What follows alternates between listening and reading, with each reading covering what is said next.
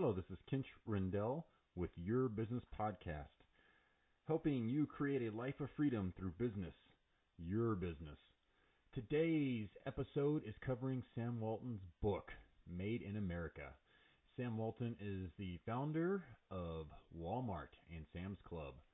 This book was fascinating, and as Tai Lopez, who I'm pretty sure brought it up to my attention, he said if somebody created $160 billion worth of wealth, you should probably pay attention to that guy.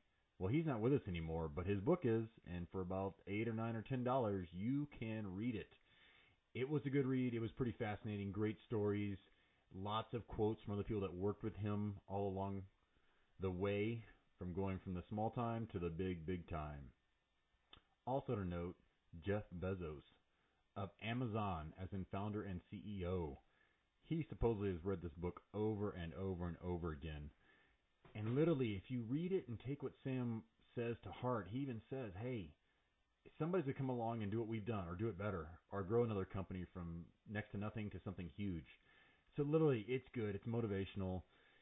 I will also note, though, that he is a different kind of cat. Sam Walton, literally, you want to talk about being outgoing. He definitely was, and he tells you some tips in here, like things as simple as saying, hey, I really believe that just by walking down the street, you should say hi to the person approaching you before they say hi to you.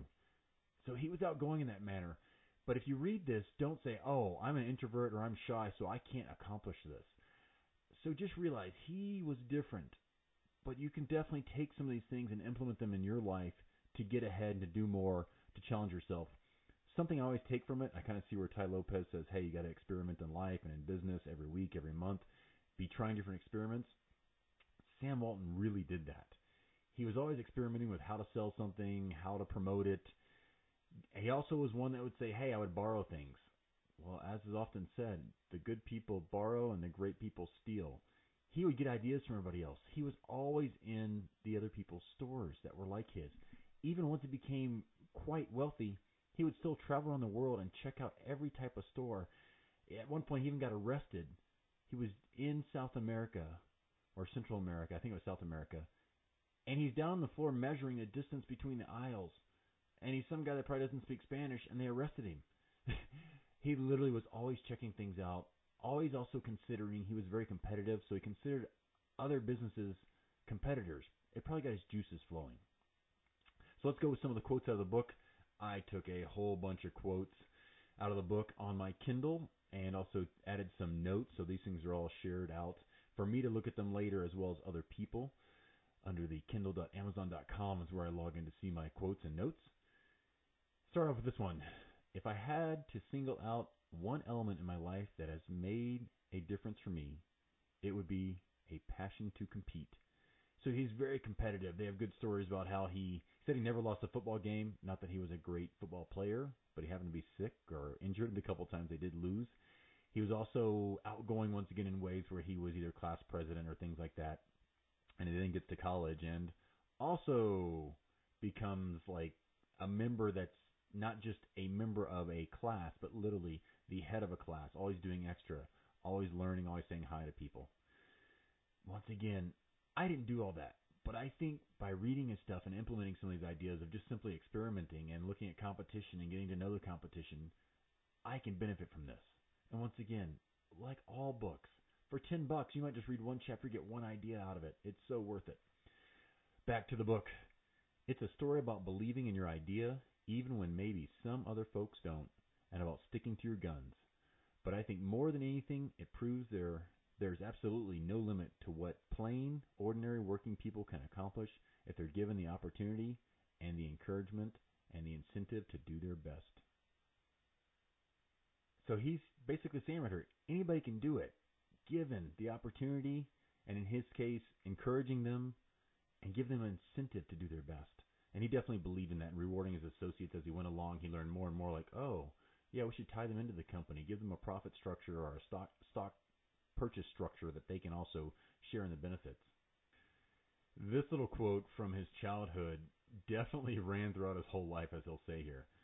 He said, I learned from a very early age that it was important for us kids to help provide for the home, to be contributors rather than just takers. In the process, of course, we learned how much hard work it took to get your hands on a dollar, and that when you did, it was worth something. One thing my mother and dad shared completely was their approach to money. They just didn't spend it. And literally, it sounds like he literally took this to heart, and that even in Walmart, he didn't want new offices, didn't spend any money on those things. I think at some point they knock a hole through the wall to have somebody have a little office area over in the other building next door, yet I'm not sure even had windows. And he definitely over and over says he really cared about keeping things low on the expense side because then they could sell things for less. So he even says over and over also, anytime somebody wanted to come in there and say, hey, we should buy this, or we should buy more trucks to deliver the goods, or we should buy a new computer system, he made them like fight for it and prove over and over because he just didn't want to spend the money.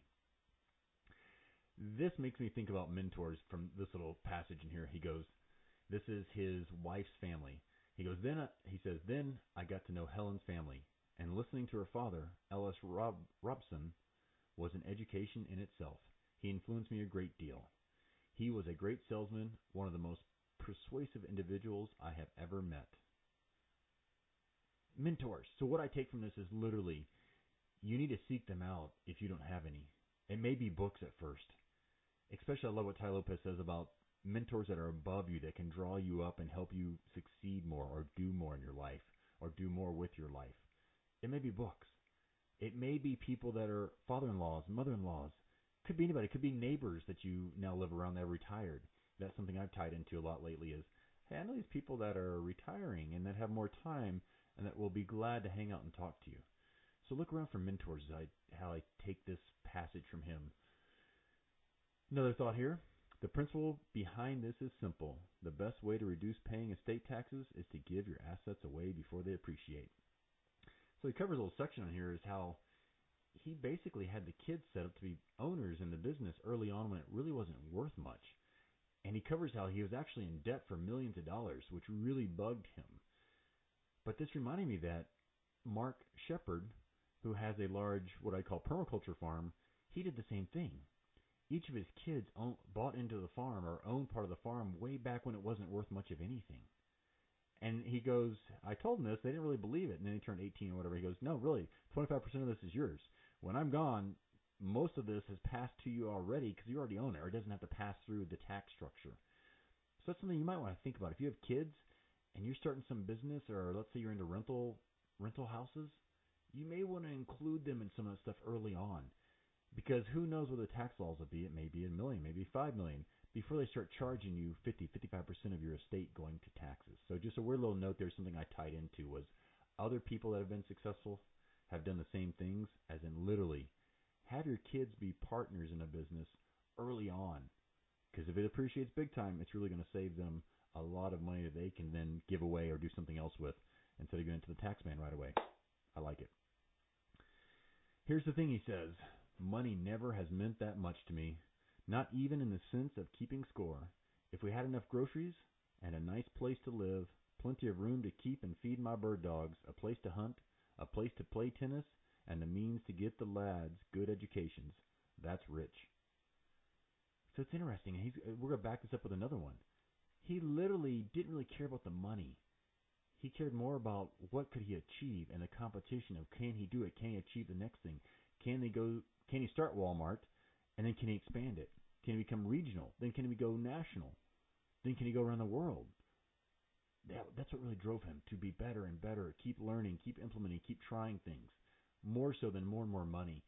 If anything, he said his wife really didn't like the fact that once they came out as one of the richest people in the state or something, everybody came down and wanted to interview them and wanted to know everything about them when they went public, actually. Then all of a sudden people knew how much money they had, and that really kind of inconvenienced them, to say the least. Something here that I only somewhat relate to. We all love to fly, and we have nice airplanes. But I've owned about 18 airplanes over the years, and I never bought one of them new. So literally, even when he could buy things for new, he liked a good deal. He also liked to pass a good deal on to the customers of Walmart. I wish I could. I know I've never bought a new car. I wish I hadn't bought so many used cars, because still that's a bit of a waste of money personally for myself. So it's something I at least I think, hey, don't buy things that depreciate. If you had the choice between starting your own business, putting the money there, or buying a nice car, do the business. It probably has a much better chance of giving you something back. I literally, at one point, I was looking at getting a motorcycle. And I had a car. I had two cars at the time. I bought a used luxury car of sorts. And I had this other car. I was like, oh, I can get a motorcycle. And then it hit me. I'm like, no, I could buy a rental property instead. And that obviously did not depreciate. It made me money over the long term. So think of things like that before you go out and spend $10, $15, or even $5,000. How else could you implement that? Could you buy a bunch of books? Could you go to a class? Could you go to a course, a convention, something that will help you earn more money or help your business take the next step, help you free up some more of your time? Here's a quote from one of the early Walmart partners, Charlie Baum. I've known Sam since his first store in Newport, Arkansas, and I believe that money is, in some respects, almost immaterial to him. What motivates a man is the desire to absolutely be on top of the heap. It is not money. Money drives him crazy now. His question to me at 6 a.m. not long ago was, how do you inspire a grandchild to work if they know they'll never have a poor day in their life? So once again, he wasn't motivated by the money. And take this to heart. Most likely, very few of us will be motivated by money. At least not motivated enough to accomplish earning a lot of money. For example, podcast. If I was to look at this and say, I could be making money off my podcast. Well, I've been doing this off and on for 3 years. There's no way I would keep doing it. None, no way. Find the why. Find the reason that's beyond money. Because what you really need is the passion to keep going, to keep plodding along, to keep doing something every day, every week, every month to take the action. So don't just think, oh, I'm going to get all this money, I'm going to be a billionaire, a millionaire. No, I think really the happiness comes from the journey. And if you're passionate about what you're doing, you'll continue on the journey. You'll probably reach the financial goals as long as you're like plugged in and trying to figure out what works to monetize things. But it's really about having the passion to enjoy the journey that will keep you going on the road, I'd say. Back to the book. But sometimes I'm asked, why today, when Walmart has been so successful, when we're a 50 billion plus company, should we stay so cheap? That's simple, because we believe in the value of the dollar. We exist to provide value to our customers, which means that in addition to quality and service, we have to save them money. Now I really wonder, do they still do this? Does Walmart still have the cheap side of them? Do they still have cheap offices? He literally kept everything rather cheap, and he loved that their expenses were like half of what other companies were, because once again, that would make him successful when it came to competing against them. He has a section in here where he talks about his mom being a special motivator, because she motivated him to always do his best at whatever he took on. And he also covers a part where he says he was literally biased toward action. He says a trait that has been a big part of the Walmart story. And that's something that you got to look at yourself and say, hey, do I take action? And do I really try to do my best when I do something? I can tell you, man, sometimes I just go through the motions. Really, I do. So when it comes to, like, let's say podcasting, I'm about to launch a new one, but I'm going to have an intro music made because somebody said, hey, you really need to take this seriously and have those things. Now, I guess if I say I was like Sam Walton, I'm thinking, no, that's just fluff. And part of me does that, but when it comes back to experimenting, I'm like, no, I'm going to go ahead and take the extra steps and do the experiment to see if I get better feedback from that. So literally taking action, such a big deal. For me, at least, it's been so much easier to listen to podcasts than create them. And guess who the successful people are? They're the people that take the knowledge, take the information from reading a book or listening to a podcast, and take some action to implement that daily, weekly, monthly, to learn from it. Take the action to go out there and hire an assistant, a virtual assistant, or to separate off part of the business that you're not passionate about so you will do your best at what you're good at. Back to the book. I worry that it seems like I'm bragging or trying to make myself out to be some big hero. It particularly bothers me because I learned a long time ago that exercising your ego in public is definitely not the way to build an effective organization. One person seeking glory doesn't accomplish much. At Walmart, everything we've done has been the result of people pulling together to meet one common goal, teamwork, something I also picked up at an early age. And he definitely credits having partners. His brother, I forget at what point, came into the business, maybe was there all along. Partners, he focused on his strengths and built teams around him that complemented that. And the book I'm reading currently is Give and Take. It's about givers and takers. And this passage reminds me of the whole part where they talk about Ken Lay of Enron. Enron that blew up and Ken died before he even went to jail. Literally, he was ego first. And something interesting about that book, it says, hey, you can go through and just look at the reports from companies, public companies, and when the photos of the CEOs are huge and how much they use the word I or something anywhere that they're at, you know they're a taker, not a giver. This made me realize Sam Walton was definitely a giver. I think he became a better giver after he realized how important it was to share the wealth with the associates and to have stock purchase plans and stock availability to the employees. So I think he realized more and more giving. At first, he was definitely giving to the customers, which, hey, if you don't give customers what they want, they go somewhere else. So how can you do that? How can you say, hey, it's not all about me as an organization. That's how I think you're going to build a better team. Using the we, saying, hey, we can do this together. Being willing even to give away parts of your company to other people, to other partners, to keep them motivated, to really prove that it's not all about you. So there's a lot to that he said teamwork, and he says that over and over again in this book. He comes down here and says, I guess I was just totally competitive as an athlete, and my main talent was probably the same as my best talent as a retailer. I was a good motivator. I mean, there's quite a few books on this, just in leadership, how to motivate people, how to challenge them yet motivate them. It sounds like he was really good at that, really good. That he would challenge people to prove why. Prove why do we need that? Why do we need this? Why should we do that? Where should we go? He was very, very, very hands-on. They said also one thing I note that I've been doing more and more of.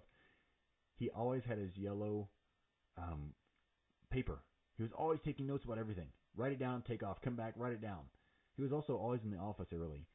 I'm glad I don't work as much, but literally at times, if you want to get ahead, you may pull 10 to 14-hour days.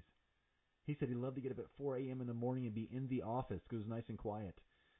I can relate to that back when I used to be in the office. If you were there when other people weren't, less distractions, you could get more done. Some more of his mindset here. He said, it never occurred to me that I might lose. To me, it was almost as if I had the right to win. Thinking like that often seems to turn into a sort of self-fulfilling prophecy. Attitude, that's what I take from that. It's all about attitude. He thought he could win. And believe me, if you think you have a chance of winning, so you're saying there's a chance, you take the action. You've got to, one way or another, trick yourself, convince yourself to keep taking action, that it might work. It might be different this time. That failure isn't failure. Failure is just an experiment to learn from and move on from. Sam Walton worked all through high school and college. And then out of college, his first job was at J.C. Penney store in Des Moines, Iowa. Literally, he said 3 days after graduation, he showed up there, making $75 a month. And he said that's the day he went into retail. And there, one thing he noted was the icing on the cake was when James Cash Penney himself visited the store one day. He didn't get around to his stores as often as I would later on, but he did get around. I still remember him showing me how to tie and package merchandise, how to wrap it with very little twine and very little paper, but still make it look nice. So he was already learning. Why did he go around and visit the stores in his own business? Was it because of James Cash Penney? Maybe, maybe not. But most likely I'd say yes. And he probably noted, hey, the CEO of this company is out here showing me, a new employee, how to do these things. He worked there for about 18 months. And let's go back to reading some more about this. He says, even back then, I was checking out the competition. The intersection where I worked had 3 stores. So at lunch, I would always go wander around the Sears and Yonkers stores to see what they were up to.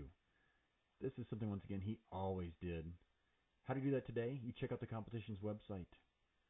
You talk to any of their customers that might switch over and become your customer. You're always checking out the competition, staying on top of what's new, what's out there, how are they promoting things, how are they offering, in our case, trials. Check out the competition. I like what James Altucher says, also know the competition. No matter what business you're in, you might eventually want to sell it. And your competition, if they're in the same line of business, may very well want to buy you out. So there's reasons to also know them as well as be checking them out all the time. After working at J.C. Penney, he realized he wanted to run his own store. So he literally got himself into buying out a store, a Ben Franklin store, that he thought had great potential.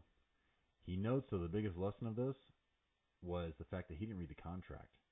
He didn't have an automatically renewing lease. So after, let's say, 4 or 5 years, he got kicked out of there. The other thing he notes he learned there was when you're part of a franchise, they don't like you to go outside of their rules. They want you to buy so much of the merchandise from them only. So that also made him realize, wow, this isn't the way to go when I can get different products cheaper from somewhere else instead of always having to pay the franchisee. So he learned quite a bit in doing that.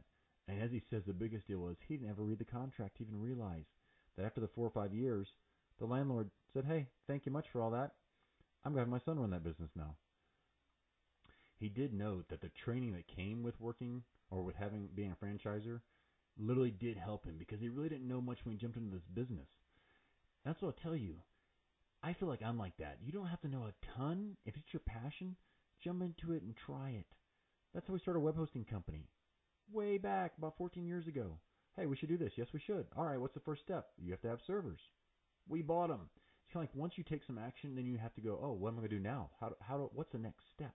So break things down into steps, and if you're passionate about it, try it. Get into it, whether it be real estate investing or something else. Do your homework. Read up on things and do that. He mentioned in here, he went to the library and got every single book on retailing he could before he went off on his own. And I've heard somebody say that. If you are into something where you'd go and get 5, 10, 15, 100 books and read about it, you're passionate about it.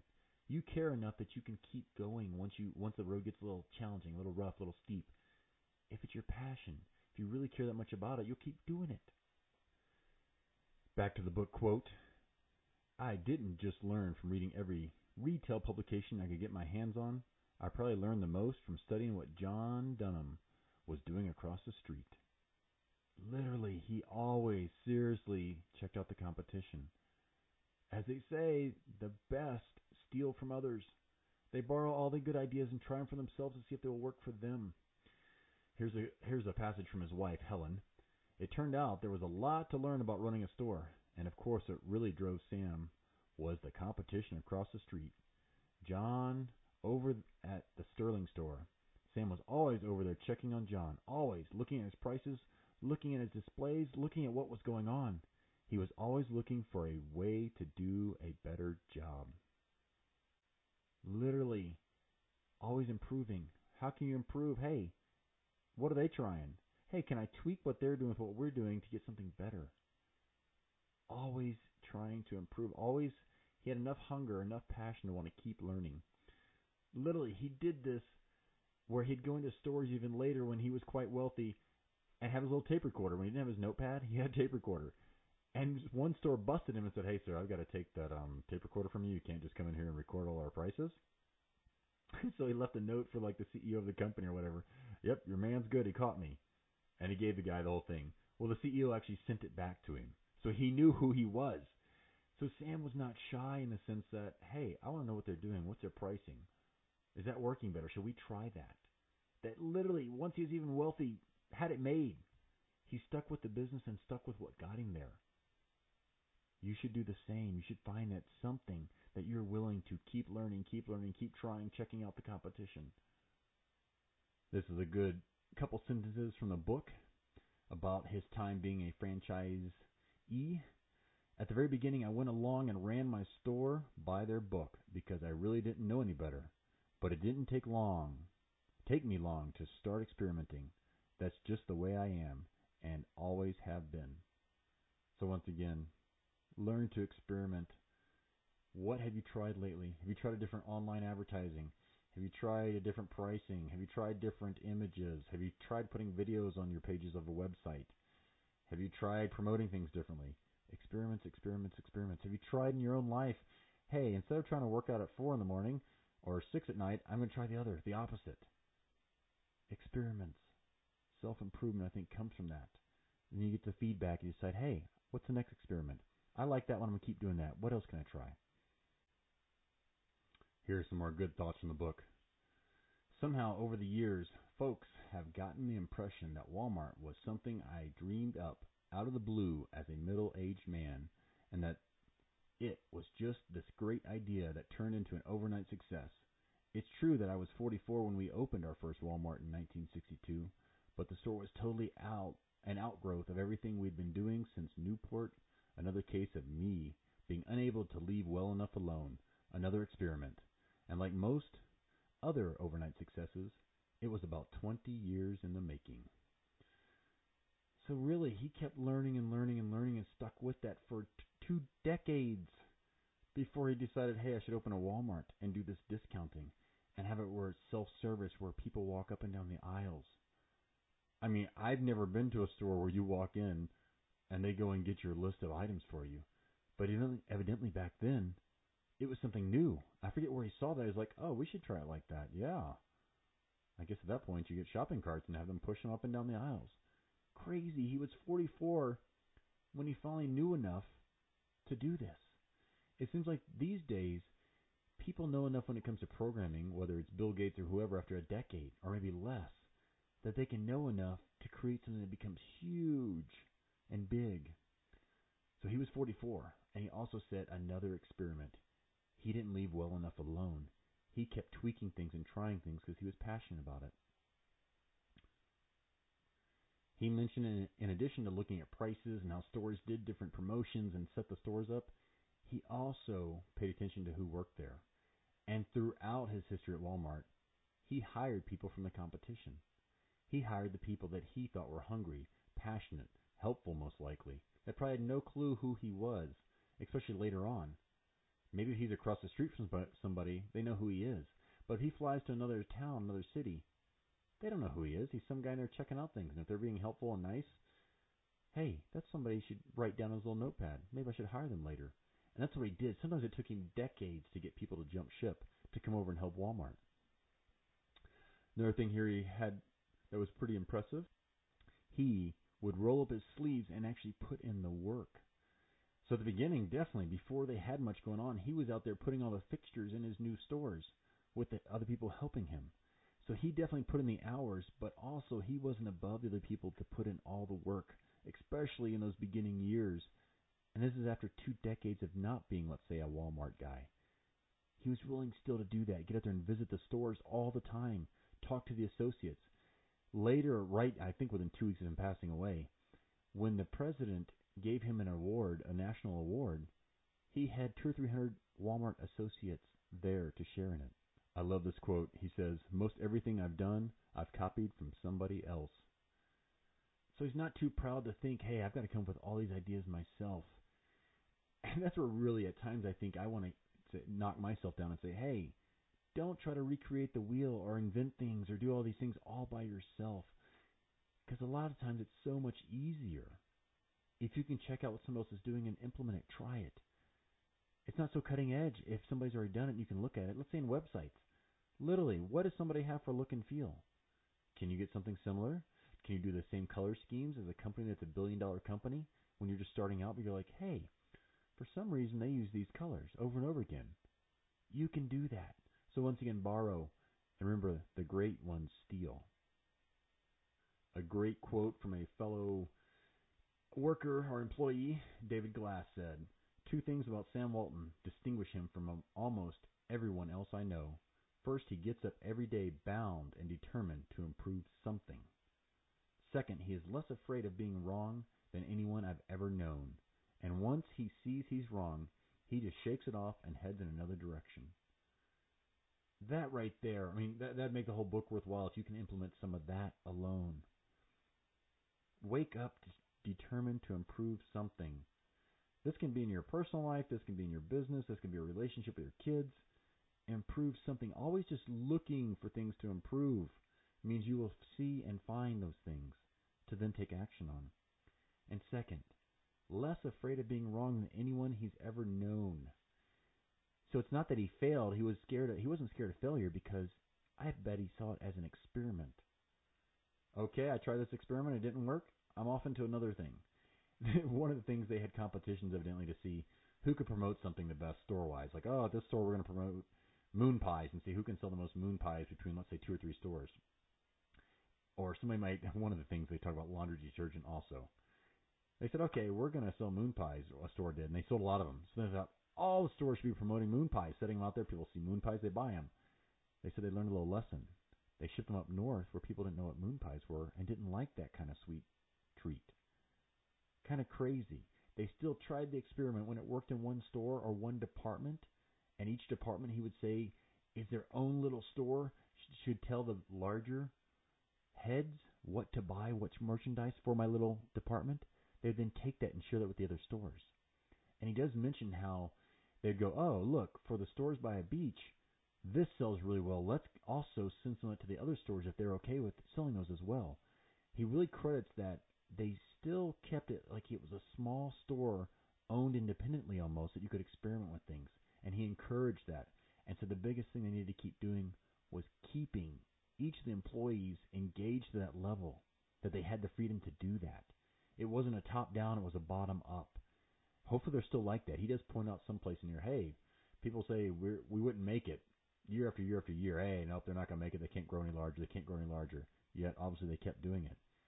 He goes, if I was questioning Walmart, I'd go in there and talk to some of the people that work there. So that'd be very interesting. Have you done that? If you're thinking about buying into a company, I haven't. Would you go in there and interview some of the associates? Say, hey, is it pretty nice working here? What's it like? Talk to some of the department heads. I love it that he laid that out in there. He'd be like, hey, if it was me, I'd go and talk to some people at the store. Go check out some stores. That's a good point. If you're an investor, could you dare do that? If you're going to buy Target stock and you shop there, what do you think of the place? Compare and contrast that to other places. I like this quote. He said he was usually a pretty conservative guy, but for some reason in business, I've always been driven to buck the system, to innovate, to take things beyond where they've been. Over and over again, he experiments, he tries things. Oh, and here's where he really quoted this. He goes, somebody said, and he took everything I said down on this yellow legal pad. He would also go into other stores and talk to people and ask them questions, even if they were the manager and such. He was inquisitive. What are you inquisitive about? What would you love to learn more about? Follow that. See if you can make a business of that. Hopefully it's something you're in business in, and you can just improve by taking more steps, trying more experiments, learning more. He talks about the amazement he had of the sales they generate with different promotions, and how they'd have stores have competitions with each other to see what they could promote and what they could sell the most of. Comes back to, I think it was Tide. He wasn't sure if it was Tide, but literally the manager of the store bought so much, like, you're never going to be able to sell all this. So then they made like a whole row, like I think of a pyramid or a triangle type, whole long row down the store and across the back. It was all Tide. But at that, they could blow it out there really cheap. So literally they're like, oh, when you have this much Tide and you make it that affordable, it's also so eye-catching. He did things like put ice cream machines outside of stores. He'd have people come out there with horses or donkeys or something, things for kids to attract the kids and families in. He was kind of crazy. And it worked. Because once again, if he tried something and it didn't work, or it didn't work 5 years later, okay, but what will work next, he probably said. What should we try now? Always trying things, always experimenting. He also noted that them not having lots of money, not being financed, really helped them, because it helped them keep their costs down, which in the long term made them a success, while so many other big companies that weren't paying attention to them, they failed because it's such a high overhead. That's always interesting to think. If you're going to go get VC money, is that going to make you fat? Are you going to hire extra people? At the one company I worked at back around year 99, 2000, they got, I want to say, $25 million in VC money. And we had 8 or 9 people that were developers. They pulled us into the company as employees. But I think we hired 1 or 2 more developers and yet ended up with a team of 60 people. It was crazy watching that money just fly around. Hey, let's do this, let's do that, let's pay for all these other people. Oh, wait, who's producing this product? Oh, we didn't hire more of those people. So you got to, I think, really watch it. If you have so much money, you might start wasting it. And that might not cost you while you have that extra money, but it can definitely cost you later. Here's a good quote. If you want the people in the stores to take care of the customers, you have to make sure you're taking care of the people in the stores. That's the most important single ingredient of Walmart's success. So he realized when he had one store, he could definitely be there a lot and take care of the customers. But when he's no longer there, it really came down to the associates. Oh, I love the point I'm reminded of here. Somebody got the idea to say, hey, we're going to stick somebody at one of their stores, a greeter, and they're going to say hi to everybody that comes in.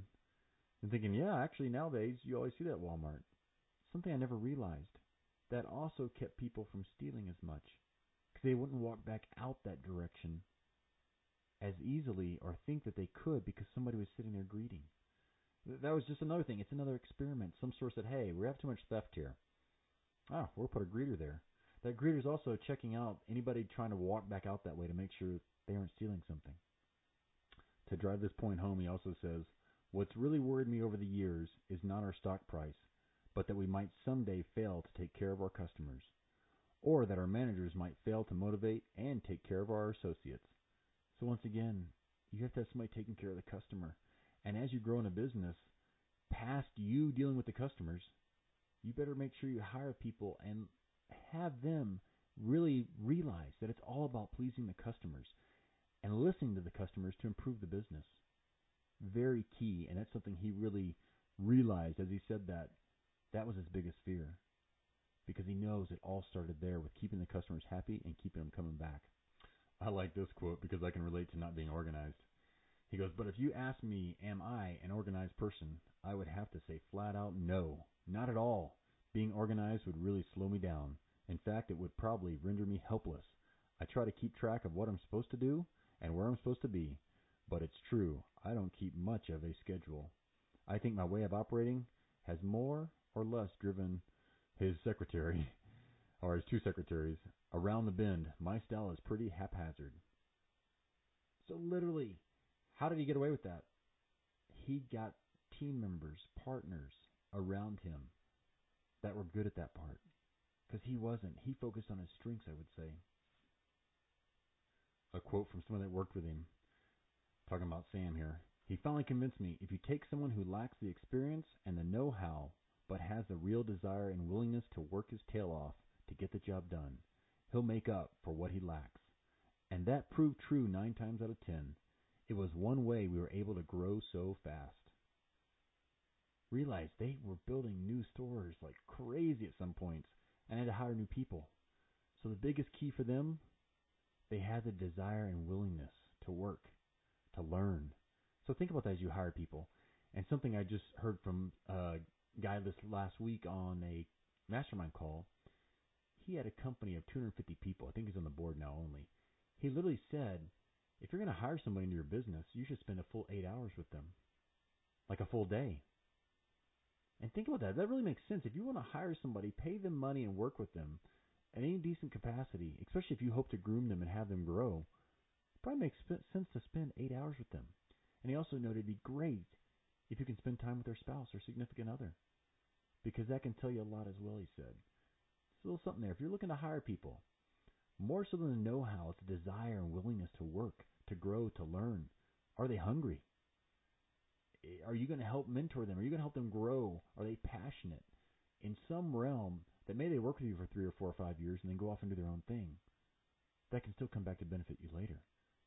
And believe you me, think, if you can keep somebody happy and learning and growing, giving you ideas for 3 to 5 years or a year even, that's probably a lot better than a lot of the people that are getting jobs that they can't stand, that they're instantly looking for a job that they wish they had. So they're already got one foot outside the door. I like this thought he has about managing. He said he always put his fingers in everything, and then he continued with this. I learned this early on in the variety store business. You've got to give folks responsibility, you've got to trust them, and then you've got to check on them. So literally, give the responsibility, trust them to do it, but then check up. Believe you me, I know it's easy because I've managed people to just tell people to do things and not really check or stay on them. And once again, if you hire the right people, you probably don't have to do much of that.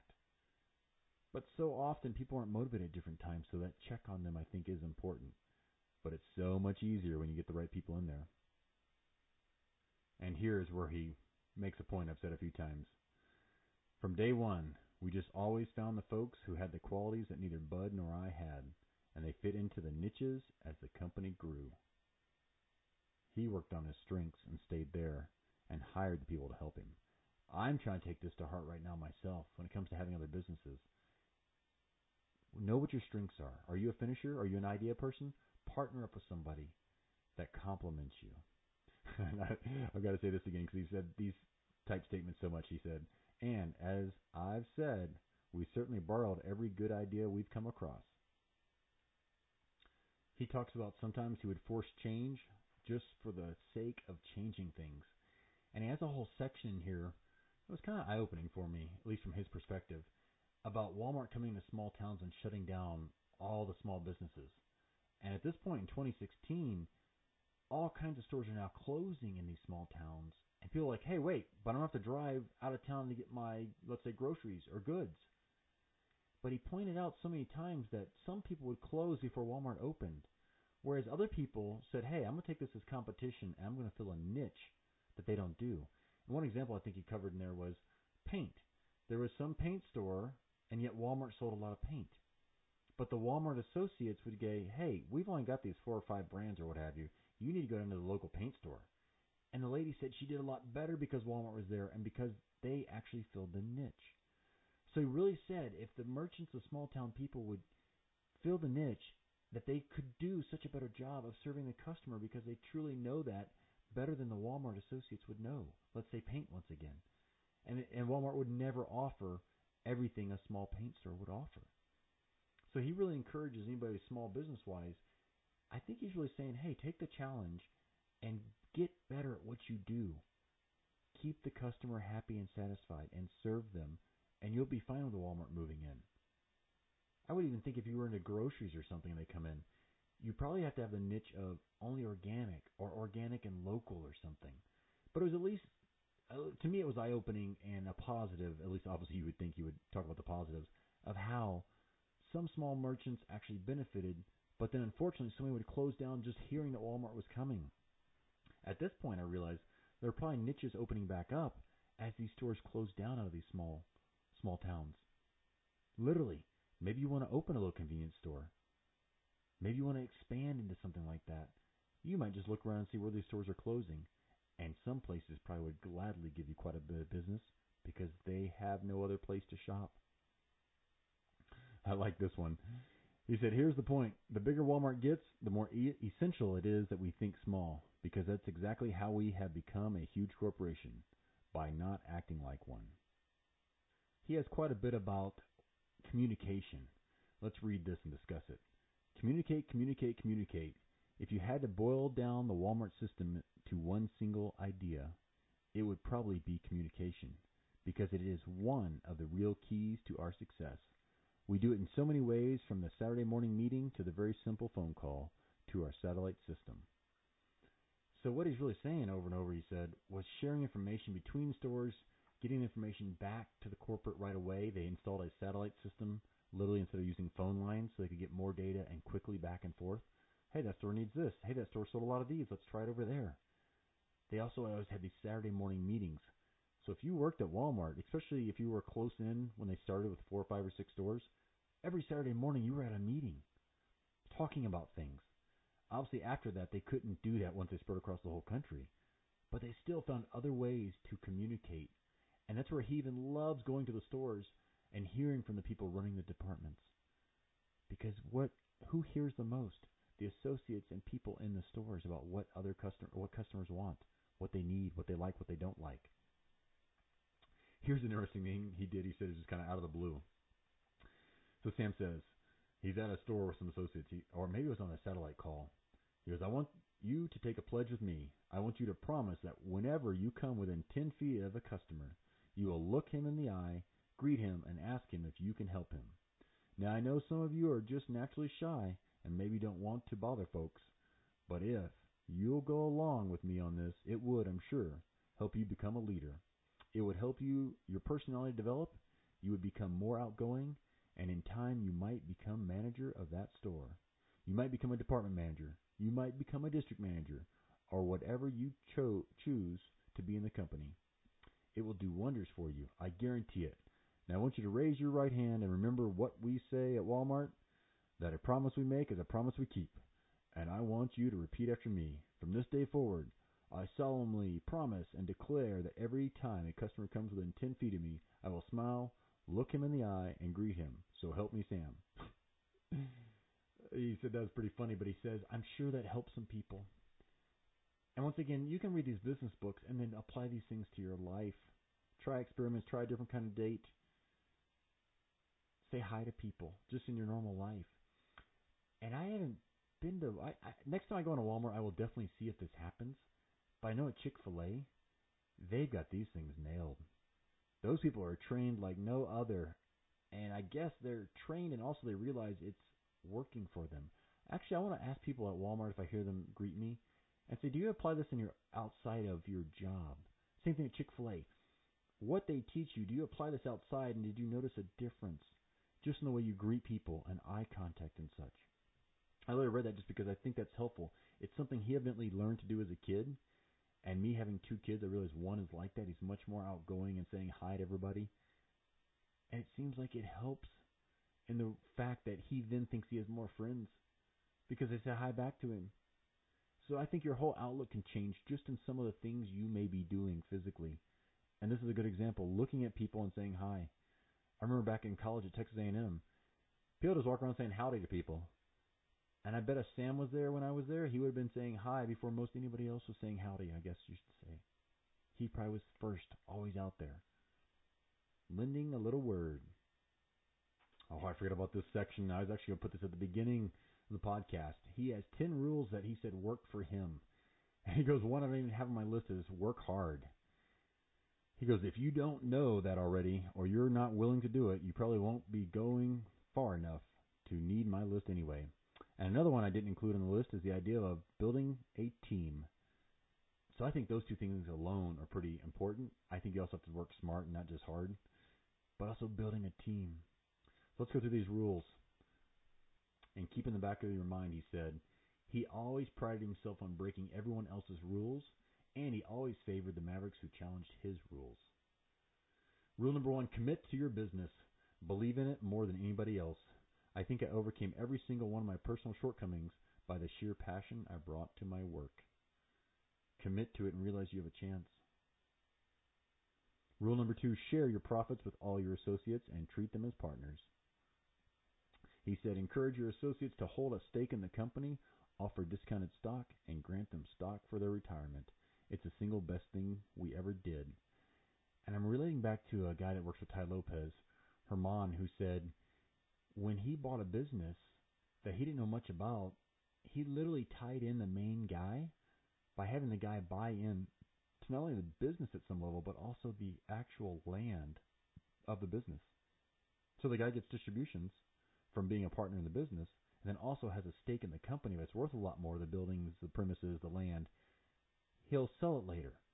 But tying him in so that he can have more peace of mind, like, hey, the more money we make, and you, since you're managing it, the more you're going to make.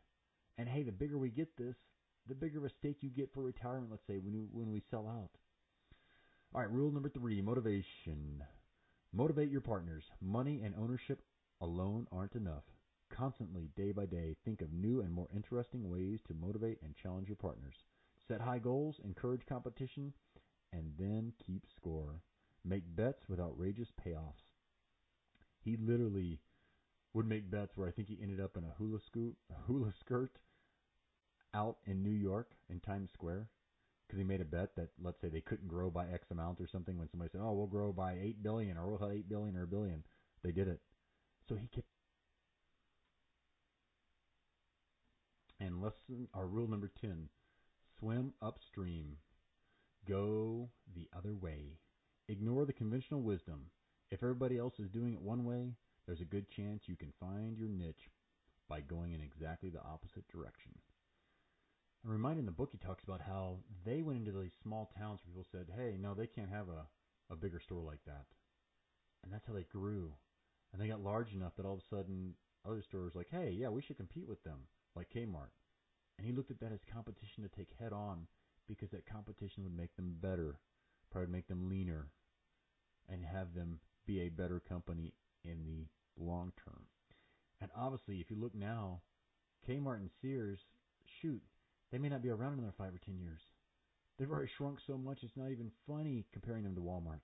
Yet I know Walmart's also, I think, in 2016 going to cut out 100 stores, which comes back to there might be niches for you to go and fill in. You might want to open a small store. You might find a way to convert their stores into something else, or section their stores off into several different stores. There are probably opportunities coming as some of these stores cut back. I like his thoughts here. Here's how I look at it. My life has been a trade-off. If I wanted to reach the goals I set for myself, I had to get at it and stay at it every day. I had to think about it all the time. And I guess what David Glass said about me is true. I had to get up every day with my mindset set on improving something. Think about that. Can we just wake up being grateful and then say, hey, who can we help today? What can we do to improve something? Something for ourselves, something for our friends, something for our acquaintances. That's how you're a giver. You can improve your own life, taking the little steps each and every day, several times a day, and realize they won't all be successful. Especially their experiments, trying something new. Hey, I'm going to be vegan for a week or a month.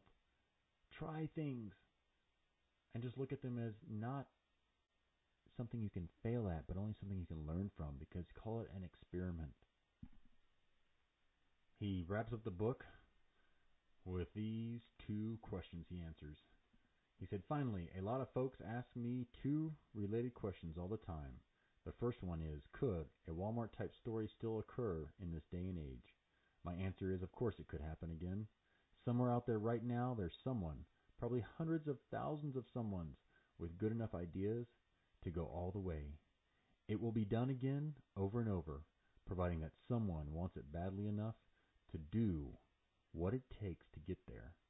It's all a matter of attitude and the capacity to constantly study and question the management of the business. The second question is, if I were a young man or woman starting out today with the same sorts of talents and energies and aspirations that I had 50 years ago, what would I do? The answer to that is a little harder to figure out. I don't know exactly what I would do today, but I feel pretty sure I would be selling something. And I expect it would be at the retail level, where I could relate directly to customers off the street. I think I'd study the retail field today and go into the business that offered the most promise for the least amount of money. And realize that's probably Amazon. Jeff Bezos supposedly read this book over and over again. And if he made it to the end and he read this, maybe that helped the light bulb go off. Going, yeah, how could I do this the cheapest? I think that's what Amazon is. He doesn't own all the merchandise. You simply can buy it, ship it to him, he'll charge you to store it, and then he will charge you to send it out. He'll even charge you to take back the returns. So what can you do today? Do you think that Match.com and Facebook and Amazon will have no competitors? Do you think they'll be here 20 years from now? 50 years from now? Who knows? But he still thought, this was back in the 90s, he wrote this book, I believe. There's still chances for all of us. And I love that he says selling. If you can learn to do sales, that can help you tremendously throughout your life, I would say. That's basically what I do for my company. I answer the phone and answer people's questions.